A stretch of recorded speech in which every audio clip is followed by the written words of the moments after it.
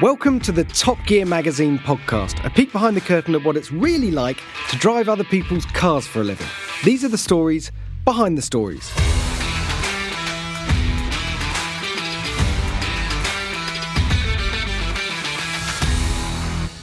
Hello everyone and welcome to the podcast. I'm Jack Ricks, joined by Rowan Horncastle.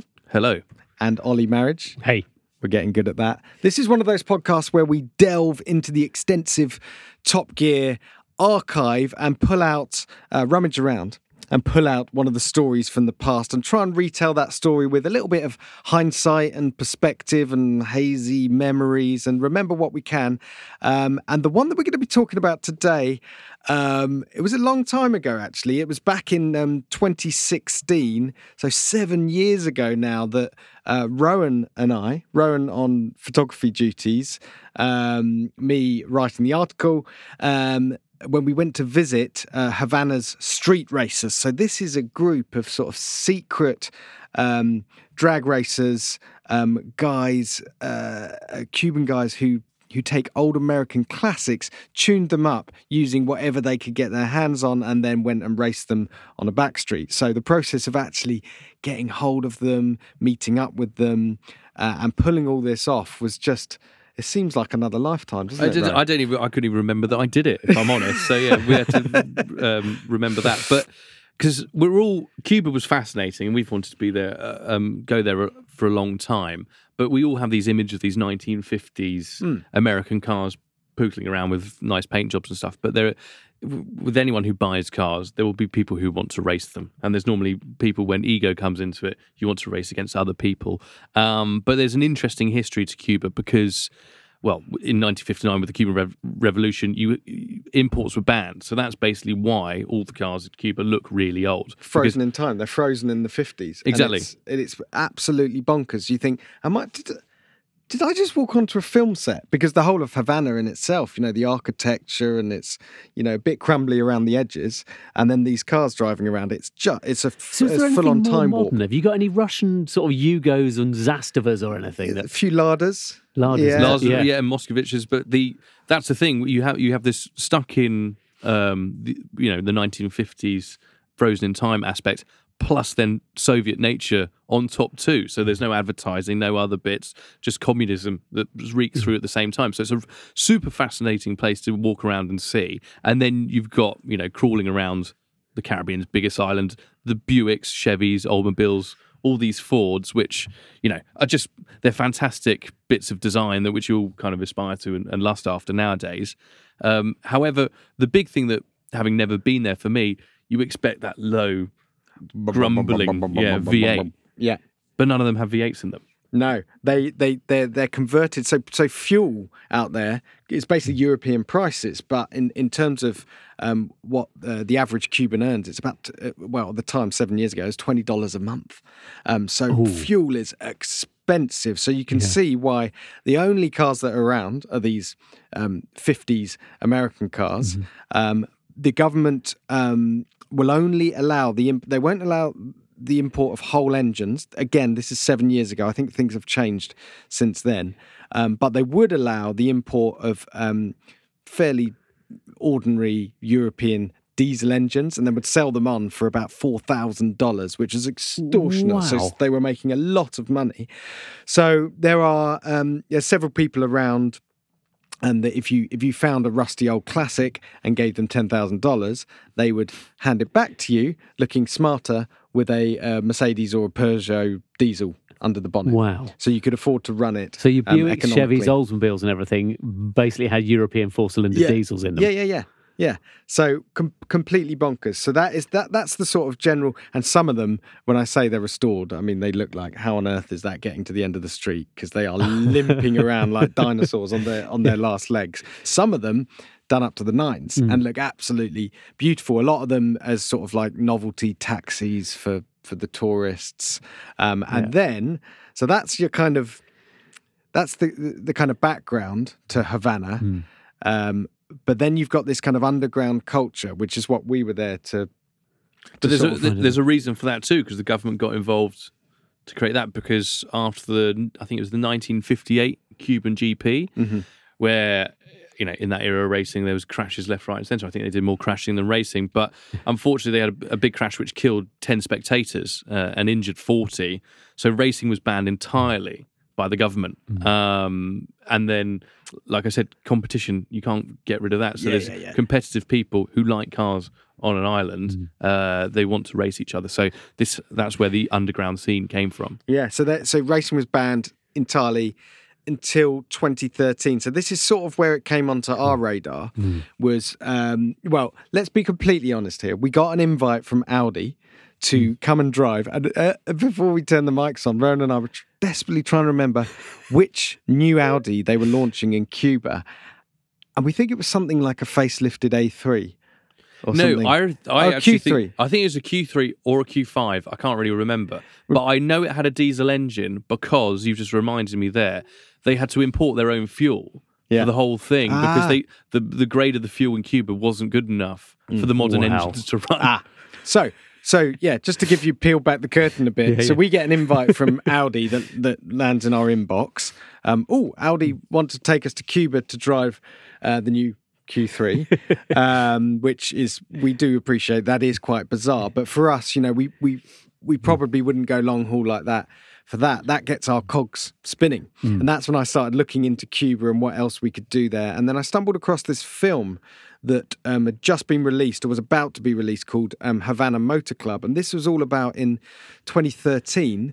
So all those years, you can probably do the maths, since the 58 Cuban GP with that horrible crash, there hadn't been a race. But they were opening up this drag strip, and it was going to be the first properly sanctioned race in all those years, and that's what the film centres around. So it's fantastic. And starring in this film was this sort of motley crew of underground racers who had taken their 50s American cars, mostly Chevy Bel Airs of various vintages. And rather than just putting the diesel under the bonnet, they'd put proper V8s. Some of them supercharged. The sort of 300, 400, 500 horsepower is the most powerful one they had. And this is when we really got excited, because we were like, wow, imagine if we could get hold of these guys. I mean, they live in Havana. I mean, they're definitely local celebrities. Like, we have to, get in touch with them. And we did. And the fixer that we eventually got in touch with, I think he had worked on Fast and the Furious 8. Yeah, which was the latest film at the time. I think they're on like Fast and Furious 1200 now or something. There seems to be one every week. that dates the story, doesn't it? Only 8? Yeah. Since they opened Cuba up, it's Obama had just been there, which was a big thing. First president since, like, I think 1920s, to be honest. So Rihanna had done a music video because America, because the trade restrictions had been lifted, it opened up a whole new world. And then Fast and Furious had started filming there too. So, and a few of these cars were used in the filming of that. So they knew their value. Well, they knew their value. Yeah.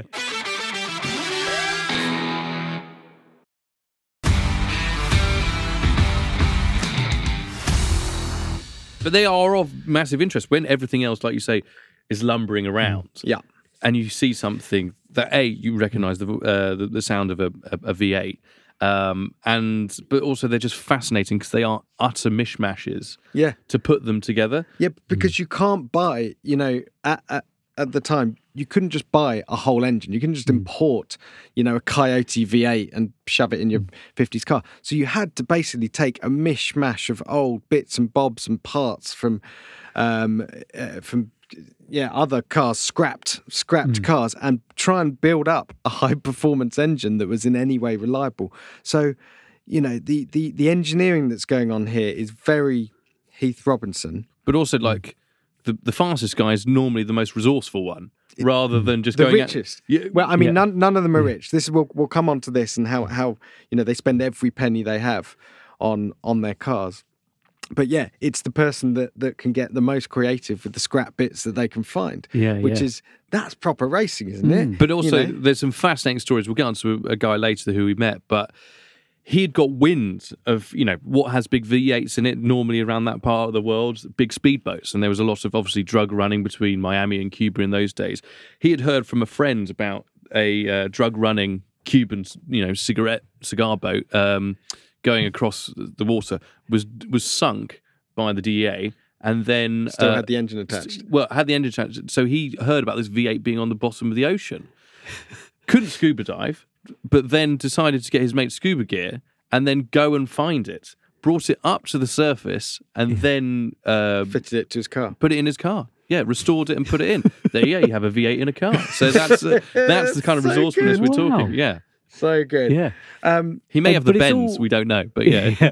But all around drag racing, there's no circuit racing or anything. It's There just is no circuit, no. straight line. No, there's just straight Yeah. line, and whereas and that mostly illicit and totally. So in 2013, they cleared this drag strip to do that first sanctioned race.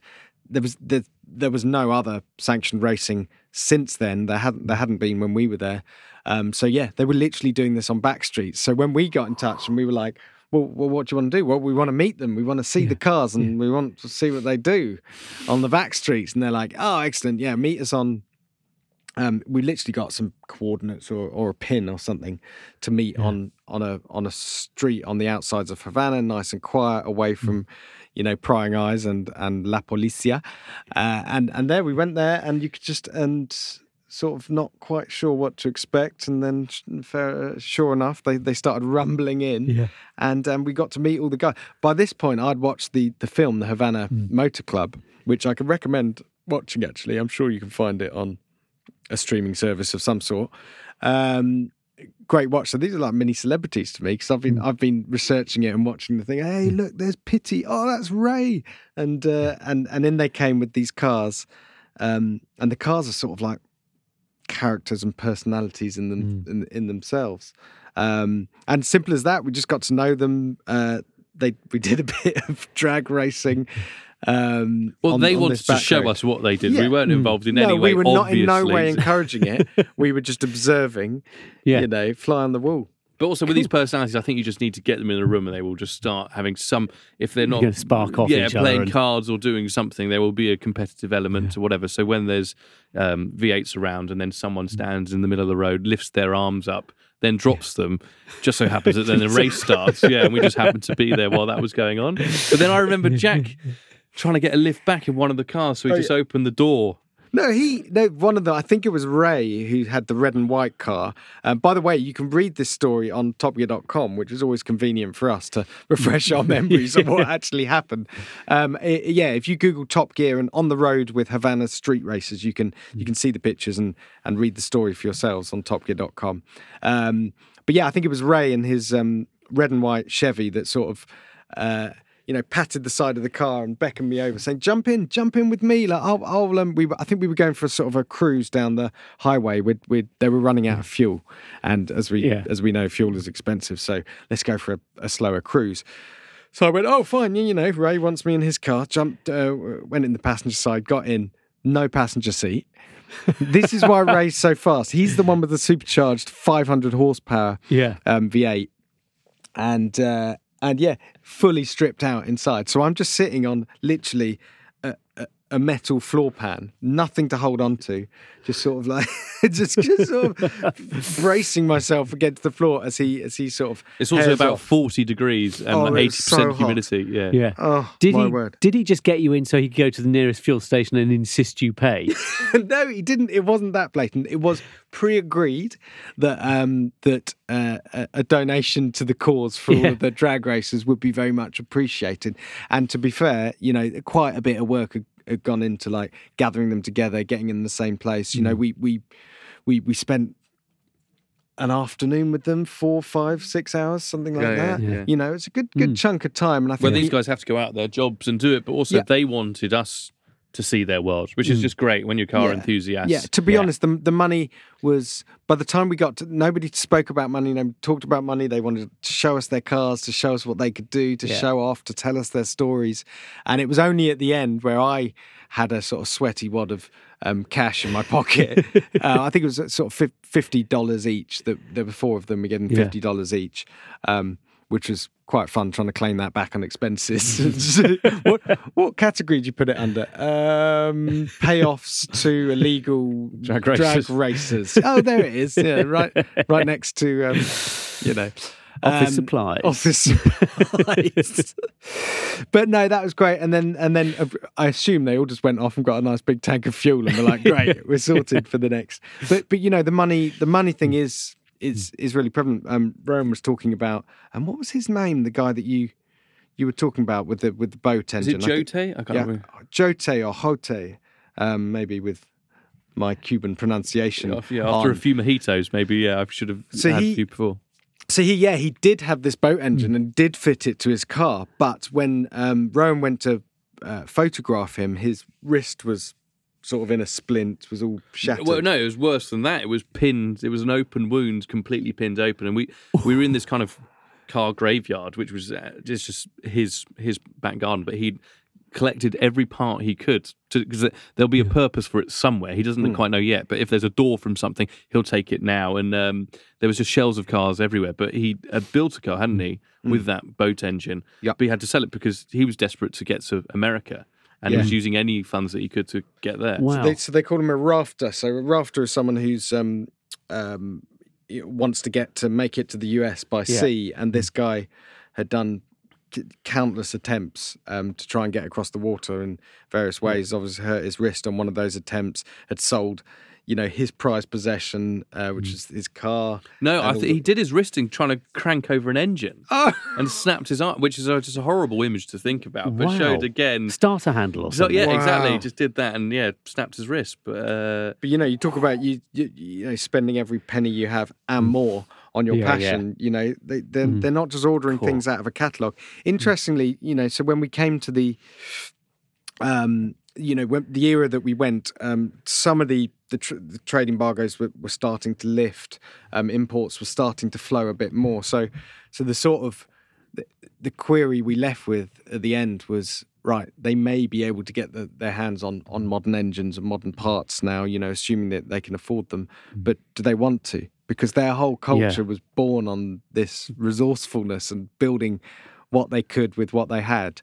And that's what made it so brilliant. I think we visited, looking back on it, this is the hindsight bit of these stories, we visited at the perfect time. Completely the right time, yeah. Yeah. Because I think if we went back now, these cars may be in sort of a state of neglect, who knows? Or they're all in EVs, who knows? I doubt it somehow. But no, it was an utterly brilliant trip.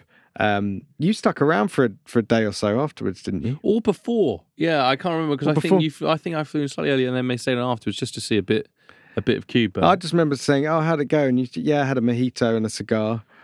With I didn't have a cigar, but no, I think I got scammed by a man because the Rolling Stones had just played there, because they just did their big there after it opened up, and just cruised around with him showing me bits and pieces and where the Rolling Stones like to eat. Apparently, don't know if they do, but but apparently he got a bit of my money too. I remember going around because I needed some souvenirs to take home, and if you're in Havana, you buy cigars, right? Let's forget the fact that they're absolutely disgusting to smoke, but you buy them because you're in Havana. And I remember sort of assuming there'd be like some cigar emporium, and speaking to some of them, go, "Oh no, you don't go there. That's where they overcharge the tourists. You come over here." We expected like a gift shop, weren't we? Yeah. And it was just someone's front room with like a big pile of cigars, and it was like, this doesn't look entirely above board. Do you do receipts? No.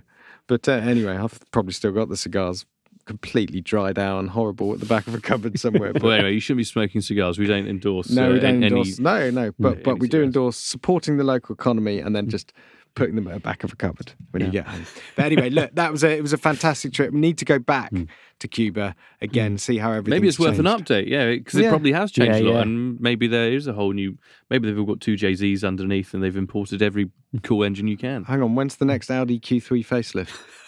Ooh, we'll have to e-tron. See. Well, the sustainability argument's got a bit stronger. I don't think Audi will be flying cars and people over just to Cuba for a few days, which we did then.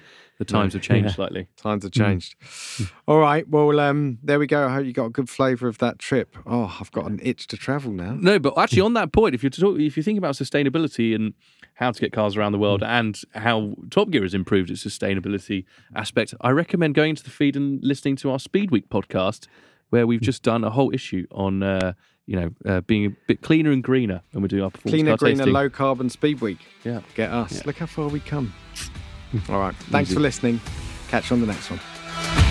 Thank you for listening to the Top Gear Magazine podcast. Hope you enjoyed that. And don't forget to subscribe, to leave us a review, to leave us a star rating. But also check out what is in the rest of the feed, because as well as interviews, we've got our monthly behind the curtain look into the issues that we make. And also there's some new audio tidbits coming. So, like Jack says, subscribe.